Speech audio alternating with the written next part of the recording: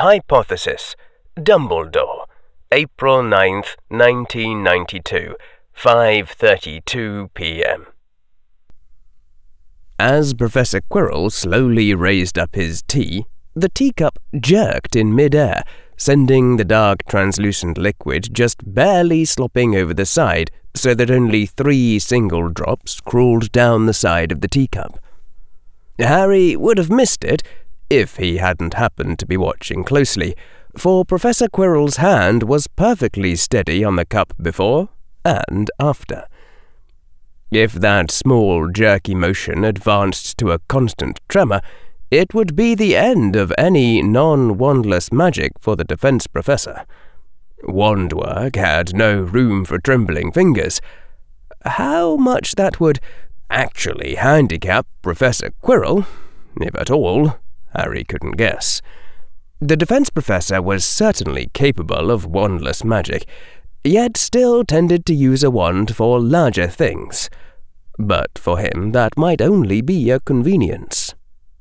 "Insanity," said Professor Quirrell as he carefully sipped from his tea. He was looking at the teacup, not at Harry, which was unusual for him. "Can be a signature all of its own." The defense professor's small office was silent, the sound-warded room quiet in a way the headmaster's office never could be. Sometimes the two of them both happened to finish exhaling or inhaling at the same time, and then there was an auditory emptiness that was almost a sound in itself. "I'll agree with that in one sense," Harry said. "If someone tells me that everyone is staring at them and that their underwear is being dusted with thought-controlling powder, I know they're psychotic, because that's the standard signature of psychosis. But if you tell me that anything confusing points to Albus Dumbledore as a suspect, that seems overreaching. Just because I can't see a purpose doesn't mean there is no purpose." "Purposeless," said Professor Quirrell. "Oh, but the madness of Dumbledore is not that he is purposeless, but that he has too many purposes. The headmaster might have planned this to make Lucius Malfoy throw away his game for vengeance on you, or it might be a dozen other plots. Who knows what the headmaster thinks he has reason to do, when he has found reason to do so many strange things already." Harry politely declined tea, even knowing that Professor Quirrell would know what it meant. He considered bringing his own can of soda, but had decided against that as well, after realizing how easy it would be for the defense professor to teleport in a bit of potion, even if the two of them couldn't touch each other with direct magic. "I have seen a little now of Dumbledore," Harry said. "Unless everything I've seen is a lie, I find it difficult to believe that he would plot to send any Hogwarts student to Azkaban. Ever." "Ah," the defense professor said softly, the tiny reflection of the teacup gleaming in his pale eyes. "But perhaps that is another signature, Mr. Potter. You have not yet comprehended the perspective of a man like Dumbledore. If he must, in some sufficiently noble cause, sacrifice a student, why, who would he choose but she who declared herself a heroine?" That gave Harry some pause. It might just be hindsight bias, but that did seem to concentrate some of that hypothesis probability mass onto framing Hermione in particular. Similarly, Professor Quirrell had predicted in advance that Dumbledore might target Draco. "But if it's you behind all of this, Professor, you might have shaped your plans to frame the headmaster and taken care to cast suspicion on him in advance." The concept of evidence had something of a different meaning when you were dealing with someone who had declared themselves to play the game at one level higher than you. I see your point, Professor, Harry said evenly, giving no hints of his other thoughts. So, you think it's most probable that it was the headmaster who framed Hermione? Not necessarily, Mr. Potter. Professor Quirrell drained his teacup in one swallow and then set it down, the cup making a sharp rap as it descended.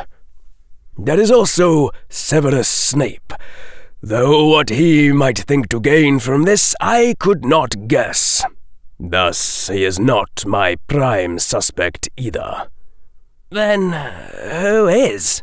Harry said, somewhat puzzled. Professor Quirrell surely wasn't about to reply, "You know who." The orders have a rule, said Professor Quirrell.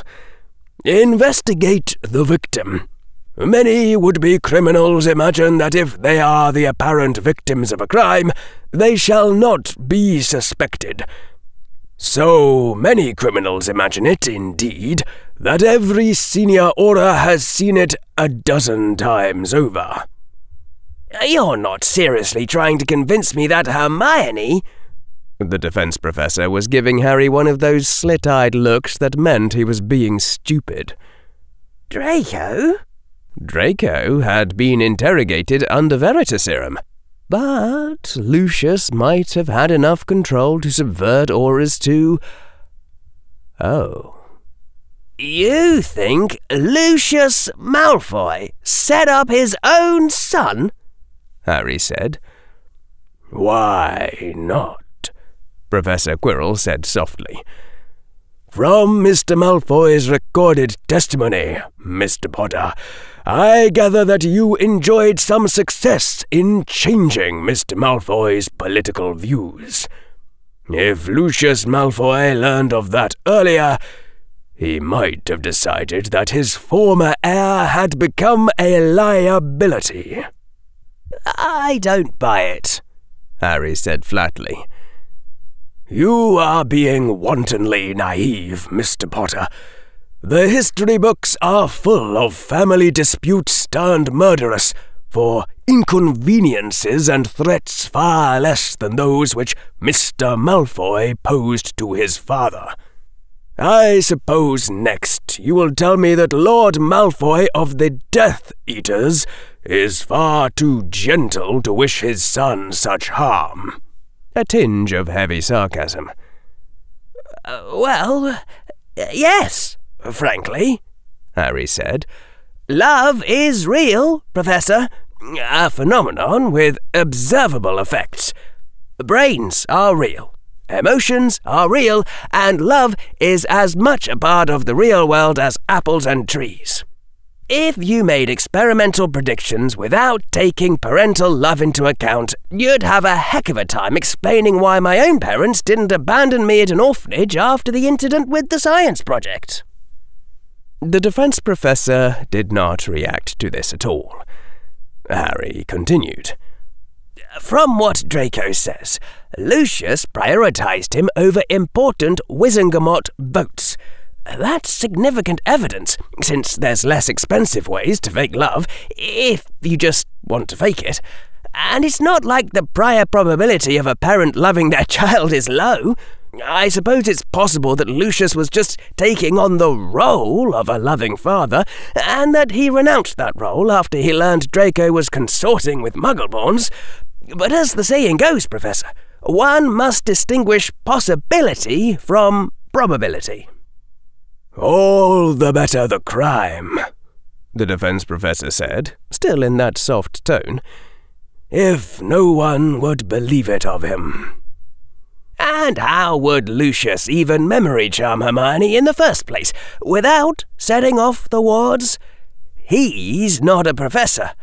Oh, right. You think it's Professor Snape. Wrong, said the defense professor. Lucius Malfoy would trust no servant with that mission. But suppose some Hogwarts professor, intelligent enough to cast a well-formed memory charm, but of no great fighting ability, is visiting Hogsmeade. From a dark alley, the black-clad form of Malfoy steps forth. He would go in person for this, and speaks to her a single word. Imperio? Legilimens, rather, said Professor Quirrell. I do not know if the Hogwarts wards would trigger for a returning professor under the Imperius curse. And if I do not know, Malfoy probably does not know either. But Malfoy is a perfect Occlumens at least. He might be able to use legilimency. And for the target, perhaps Aurora Sinistra. None would question the astronomy professor moving about at night.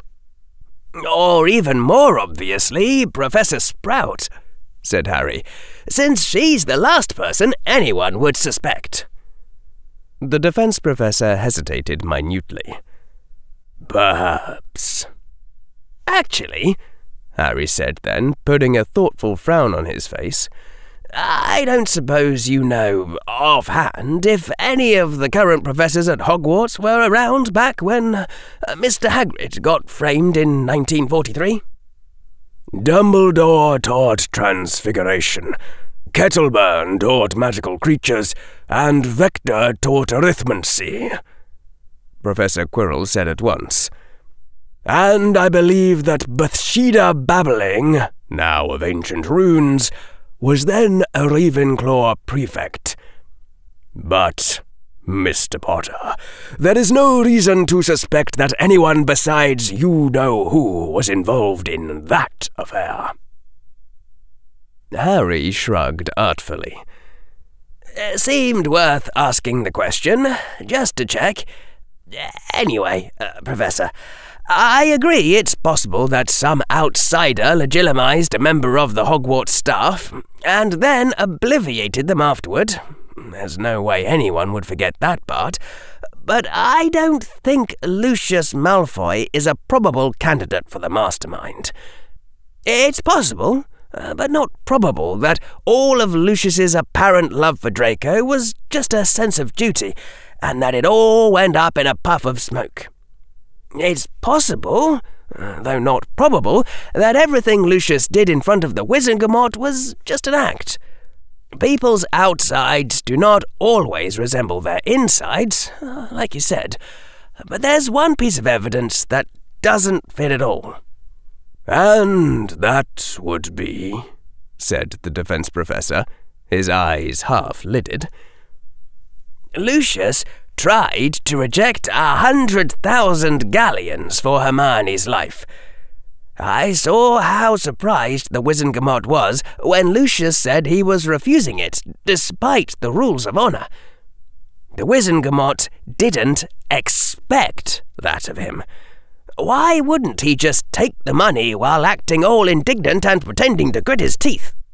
He wouldn't actually care that much about throwing Hermione into Azkaban. There was a pause. Perhaps the role he was playing ran away with him, said Professor Quirrell. It does happen, Mr. Potter, in the heat of the moment. Perhaps, Harry said. But it's still one more improbability to be postulated. And by the time you've had to add up that many excuses in a theory, it can't be at the top of the list anymore. Anything else in particular you think I ought to think about, within the range of all other possibilities? There was a long silence. The defense professor's eyes dropped down to look at the empty teacup before them, seeming unusually distant. I suppose I can think of one final suspect, the defense professor said at last. Harry nodded. The defense professor didn't seem to notice, but only spoke on. Has the headmaster told you anything? even a hint, about Professor Trelawney's prophecy." "Huh?" Harry said automatically, converting his own sudden shock into the best disassembling he could manage. It probably was at the wrong level to fool Professor Quirrell, but Harry certainly couldn't take time to think before replying. "Wait, but how on earth would Professor Quirrell know about that?" "Professor Trelawney made a prophecy." "You were there to hear its beginning," Professor Quirrell said, frowning.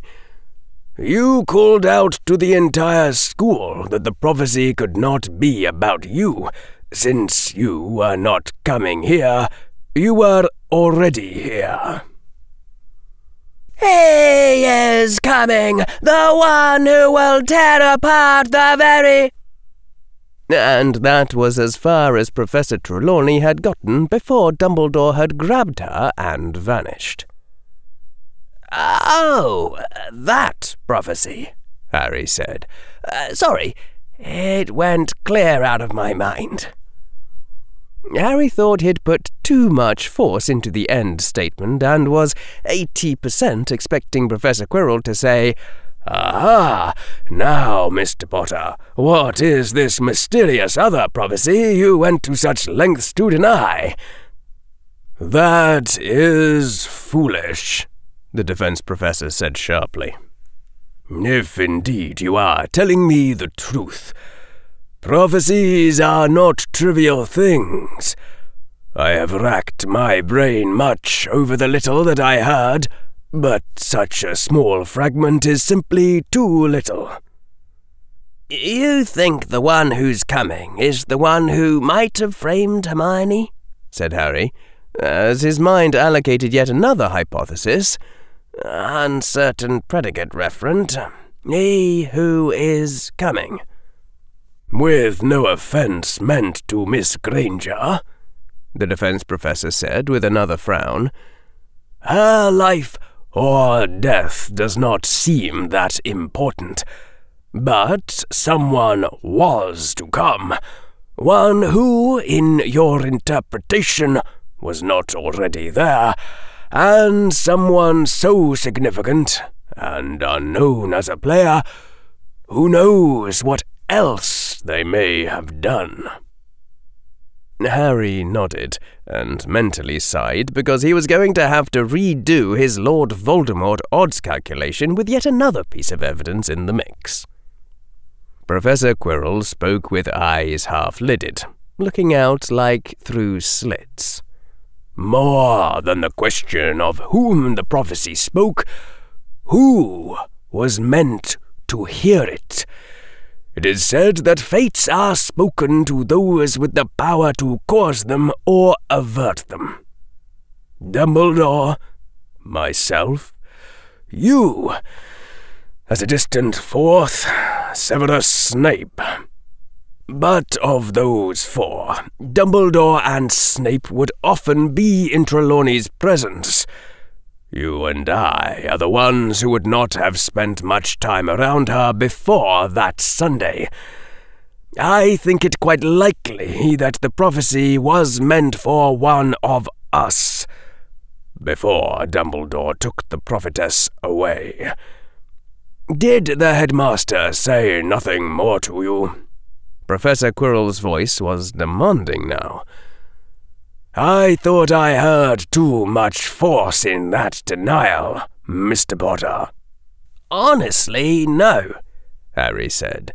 "It had, honestly, slipped clear out of my mind." "Then I am rather put out with him," Professor Quirrell said softly. "In fact, I think that I am angry." Harry said nothing. He didn't even sweat. It might have been a poor reason for confidence, but on this particular score, Harry did happen to be innocent. Professor Quirrell nodded once, sharply, as though in acknowledgement. "If there is nothing more to say between us, Mr. Potter, you may go." I can think of one other suspect, Harry said. Someone you didn't put on your list at all. Would you analyze him to me, Professor? There was another of those moments of silence that was almost a sound in itself. As for that suspect, the defense professor said softly, I think you shall prosecute him on your own, Mr. Potter, without help from me. I have heard such requests before, and experience leads me to refuse. Either I will do too good a job of prosecuting myself and convince you that I am guilty, or else you will decide that my prosecution was too half-hearted and that I am guilty. I will remark only this in my defense, that I would have needed a very good reason indeed to jeopardize your fragile alliance with the heir to House Malfoy. Hypothesis. The Defense Professor. April 8th, 1992, 8:37 p.m. So, I fear I must take my leave, Dumbledore was saying gravely. I promised Quirinus, that is to say, I promised the Defense Professor that I would not make any attempt to uncover his true identity in my own person or any other. And why'd you make a foolish promise like that, then? Snapped Mad-Eye Moody. It was an unalterable condition of his employment, or so he said. Dumbledore glanced at Professor McGonagall, a wry smile briefly flitting over his face. And Minerva made it clear to me that Hogwarts required a competent defense professor this year, even if I had to haul Grindelwald out of Nurmengard and prevail on old affections to persuade him to take the position. I did not quite phrase it in that fashion. Your expression said it for you, my dear. And so soon the four of them, Harry, Professor McGonagall, the Potions Master, and Alistair Moody, a.k.a. Mad-Eye, were ensconced all by themselves in the headmaster's office. It was strange how the headmaster's office seemed unbalanced without the headmaster in it. If you didn't have the ancient, wizened master to make it all seem solemn, you were just four people trying to have a serious meeting while surrounded by bizarre, noisy gadgets. Clearly visible from where Harry had perched himself on his chair arm was a truncated, conical object, like a cone with its top snipped off, slowly spinning around a pulsating central light which it shaded but didn't obscure, and each time the inner light pulsated, the assembly made a vroop, vroop, vroop sound that sounded oddly distant, muffled, like it was coming from behind four solid walls, even though the spinning conical section thingy was only a meter or two away. Vroop, vroop, vroop. And then there were the various still-breathing bodies of Harry Potter hid stashed in one quiet corner, cleaning up a mess that was his own in more ways than one. Only one body wasn't inside a copy of the invisibility cloak, but then it merely took a small effort of concentration for Harry to perceive his other selves beneath the cloak of which he was the master, an effort which Harry had carefully not put forth earlier, to avoid getting advanced temporal information he wanted to determine by his own decision. The sad thing was that by this point, having his own body visibly lying in a corner didn't seem all that crazy. It was just Hogwarts. "All right then," Moody said, looking rather sour about it. From within his leather armour, the scarred man took out a black folder. This is a copy of what Amelia's people put together.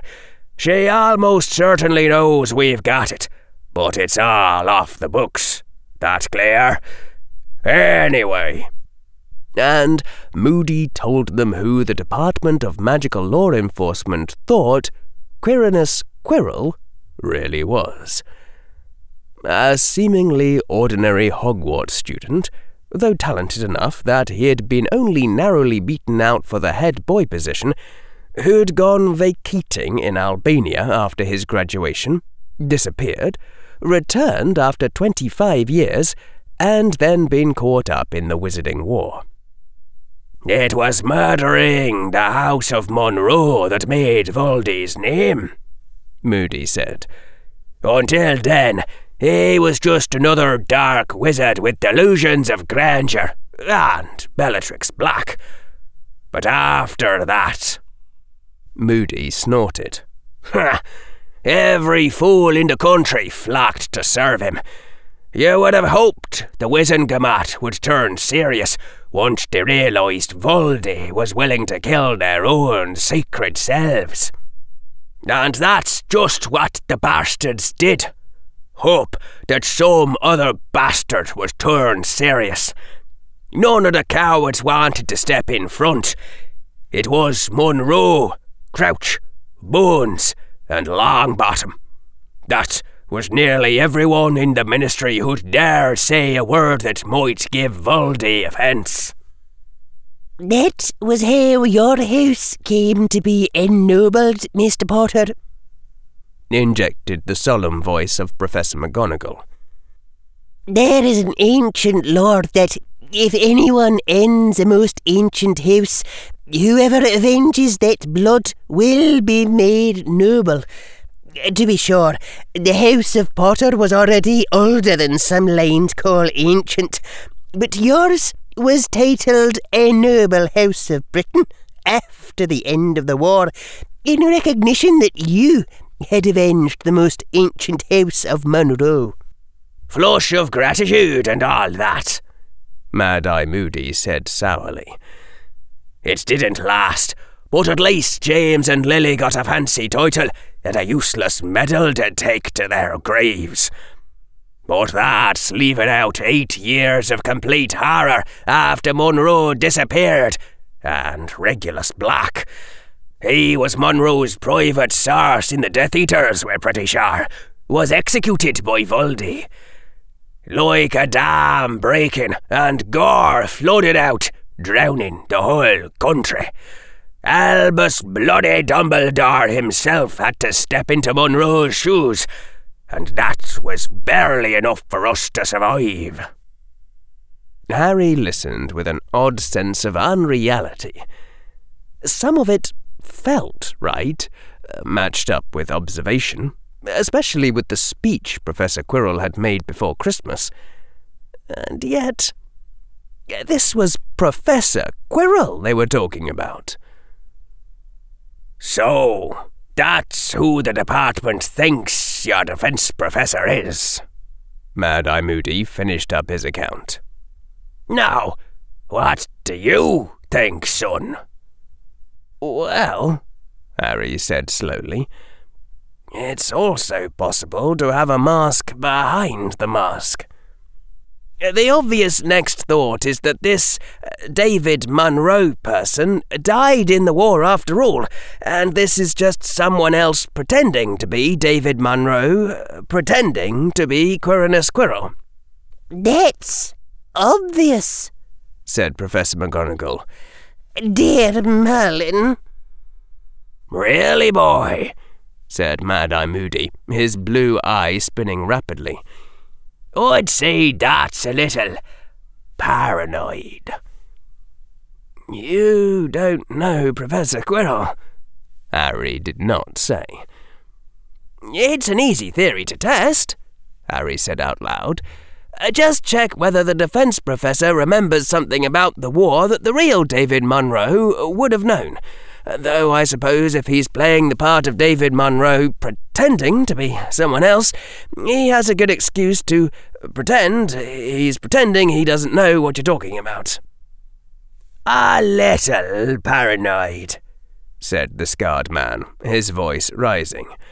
"Not paranoid enough. Constant vigilance. Think about it, lad. What if the real David Monroe never came back from Albania?" There was a pause. "I see," Harry said. Of course you do, Professor McGonagall said. Don't mind me, please. I'll just sit here quietly going mad. "In this line of work, if you survive, you learn that there's 3 kinds of dark wizards," Moody said grimly. His wand wasn't pointed at anyone. It was angled slightly downward, but it was in his hand. It had never left his hand since the moment he'd entered the room. "There's dark wizards that have 1 name. There's dark wizards that have 2 names. And there's dark wizards that change names like you and I change clothes. I saw Monroe go through 3 Death Eaters like he was snapping twigs. There's not many wizards that good at age 45. Dumbledore, maybe, but not many others." "Perhaps that is true," said the potions master from where he was lurking. "But what of it, Mad-Eye? Whatever his identity, Monroe was surely the Dark Lord's enemy. I've heard Death Eaters curse his name even after they thought him dead. They feared him well." So far as defence professors are concerned, Professor McGonagall said primly, I shall take it and be grateful. Moody swung around to glare at her. "Just where the devil was Monroe all those years he was gone, eh? Maybe he thought he could make a name for himself in Britain by exposing Voldy, and vanished away when he found out he was wrong. Then why'd he come back now, huh? What's his new plan?" Harry ventured tentatively. He says he always wanted to be a great defense professor because all the best fighting wizards have taught at Hogwarts, and he kind of is being an incredibly good defense professor, actually. I mean, if he just wanted to keep up a disguise, he could get away with much sloppier work. Professor McGonagall was nodding firmly. "Naive," Moody said flatly. "I suppose you all haven't wondered if your defence professor set up the whole House of Monroe to be wiped out?" What? cried Professor McGonagall. "Our ministry wizard hears about a missing kid from a most ancient house of Britain," Moody said. "Steps into the shoes of David Monroe, but stays away from the real Monroe family. But eventually, the house is bound to notice something wrong. So, this imposter somehow prods Voldy into wiping them all out. Maybe leaked a password they'd given him for their wards, and then he was a Lord of the Wizengamot."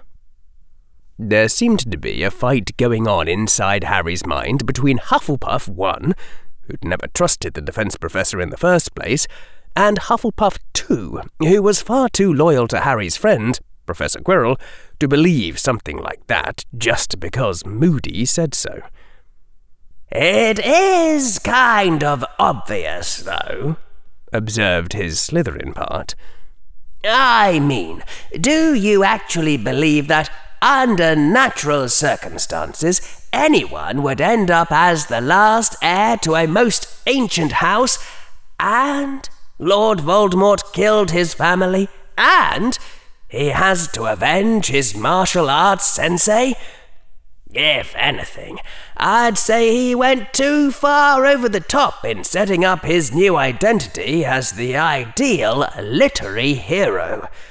That sort of thing doesn't happen in real life. This from an orphan who was raised unaware of his heritage, commented Harry's inner critic, with a prophecy about him.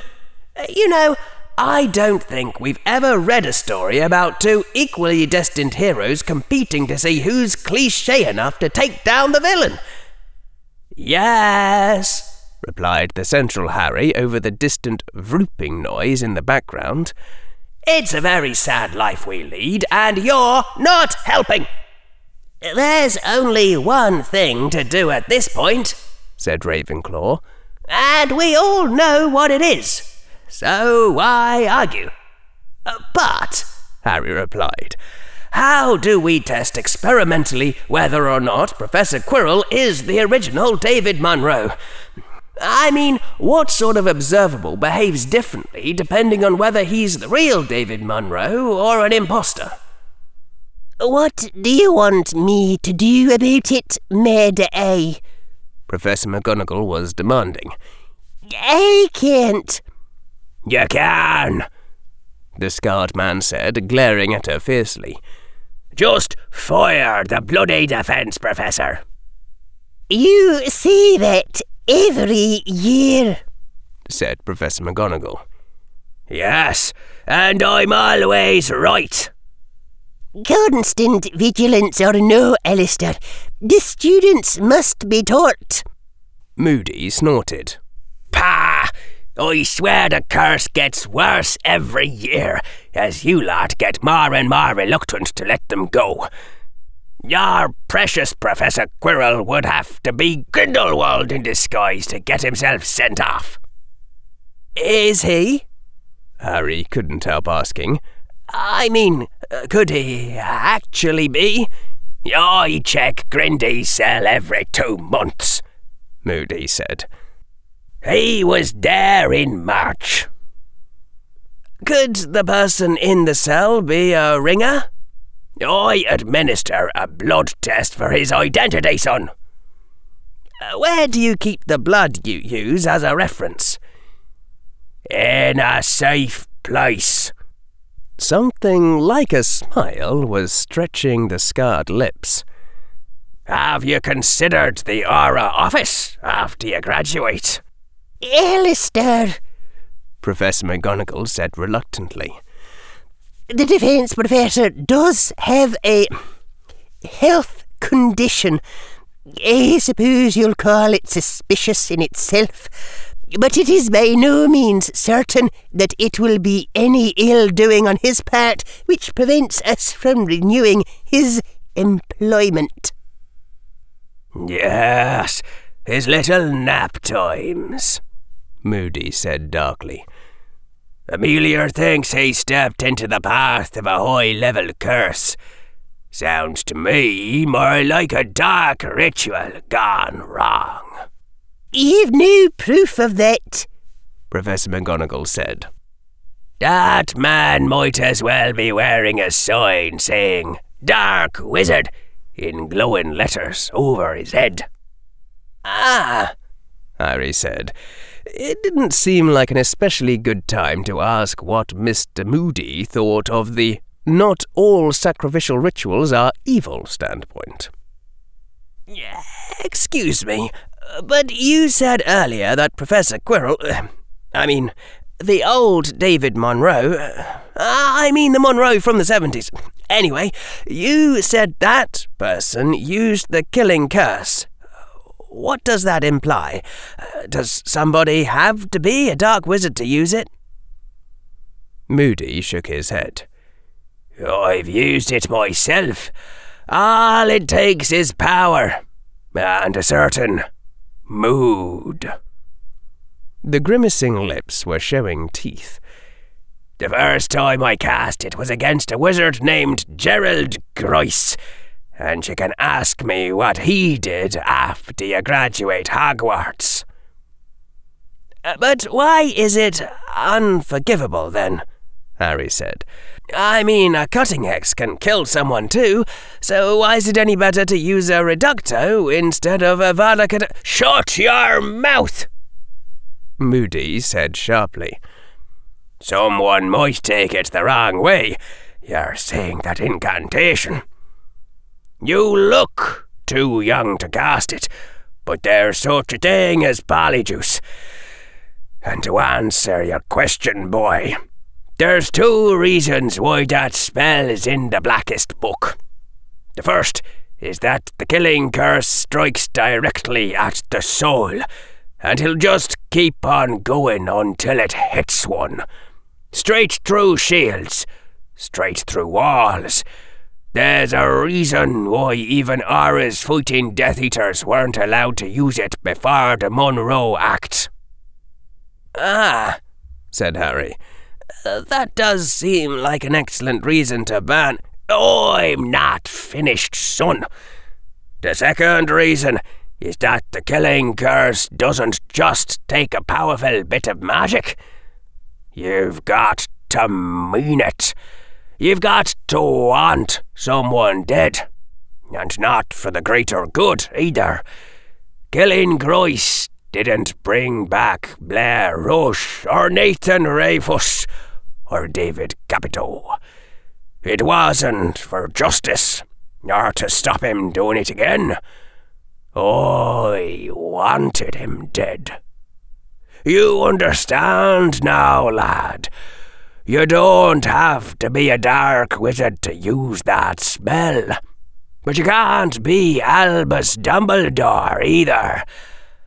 And if you're arrested for killing with it, there's no possible defense. I see, murmured the boy who lived. You can't want the person dead as an instrumental value on the way to some positive future consequence. You can't cast it if you believe it's a necessary evil. You have to actually want them dead for the sake of being dead as a terminal value in your utility function. A magically embodied preference for death over life, striking with the plane of pure life force. That does sound like a difficult spell to block. Not difficult, Moody snapped. Impossible. Harry nodded gravely. But David Monroe, or whoever, used the killing curse against a couple of Death Eaters even before they wiped out his family. Does that mean he already had to hate them? Like the martial arts story was probably true? Moody shook his head slightly. One of the dark truths of the killing curse, son, is that once you've cast it the first time, it doesn't take much hate to do it again. It damages the mind? Again, Moody shook his head. No, it's the killing that does that. Murder tears the soul, but that's just the same if it's a cutting hex. The killing curse doesn't crack your soul. It just takes a cracked soul to cast. If there was a sad expression on the scarred face, it could not be read. But that doesn't tell us much about Monroe. The ones like Dumbledore who'll never be able to cast the curse all their lives, because they never crack no matter what. They're the rare ones. Very rare. It only takes a little cracking. There was a strange, heavy feeling in Harry's chest. He wondered what exactly it had meant, that Lily Potter had tried to cast the killing curse at Lord Voldemort with her last breath. But surely it was forgivable. It was right and proper for a mother to hate the dark wizard who was coming to kill her baby, mocking her for how she couldn't stop him. There was something wrong with you as a parent if you couldn't cast Avada Kedavra in that situation. and no other spell could have gone past the Dark Lord's shields. You'd have to at least try to hate the Dark Lord enough to want him dead for the sake of dead, if that was the only way to save your baby. It only takes a little cracking. Enough, said Professor McGonagall. What would you have us do? Moody's smile twisted. Get rid of the defense, Professor, and see if all your troubles mysteriously clean up. Bet you a galleon they do. Professor McGonagall looked like she was in pain. Alistair, but will you teach the classes if... Ha! Said Moody. If I ever say yes to that question, check me for Polyjuice, because it's not me. I'll test it experimentally, Harry said, and then, as everyone looked at him, I'll ask Professor Quirrell a question that the real David Munro would know, like who else was in the Slytherin class of 1945, or something like that, hopefully without making it obvious. It won't be definitive proof. He could have studied the role, but it would be evidence. Still, Mr. Moody, even if Professor Quirrell isn't the original Munro, I'm not sure that getting rid of him is a free action. He saved my life twice. What? Demanded Moody. When? How? Once when he knocked down a bunch of witches who were summoning me toward the ground. Once when he figured out that the Dementor was draining me through my wand. And if Professor Quirrell wasn't the one who set up Draco Malfoy in the first place, then he saved Draco Malfoy's life. And things would be a lot worse if he hadn't. If the Defense Professor isn't behind it all, he's not someone we can afford to just get rid of. Professor McGonagall nodded firmly.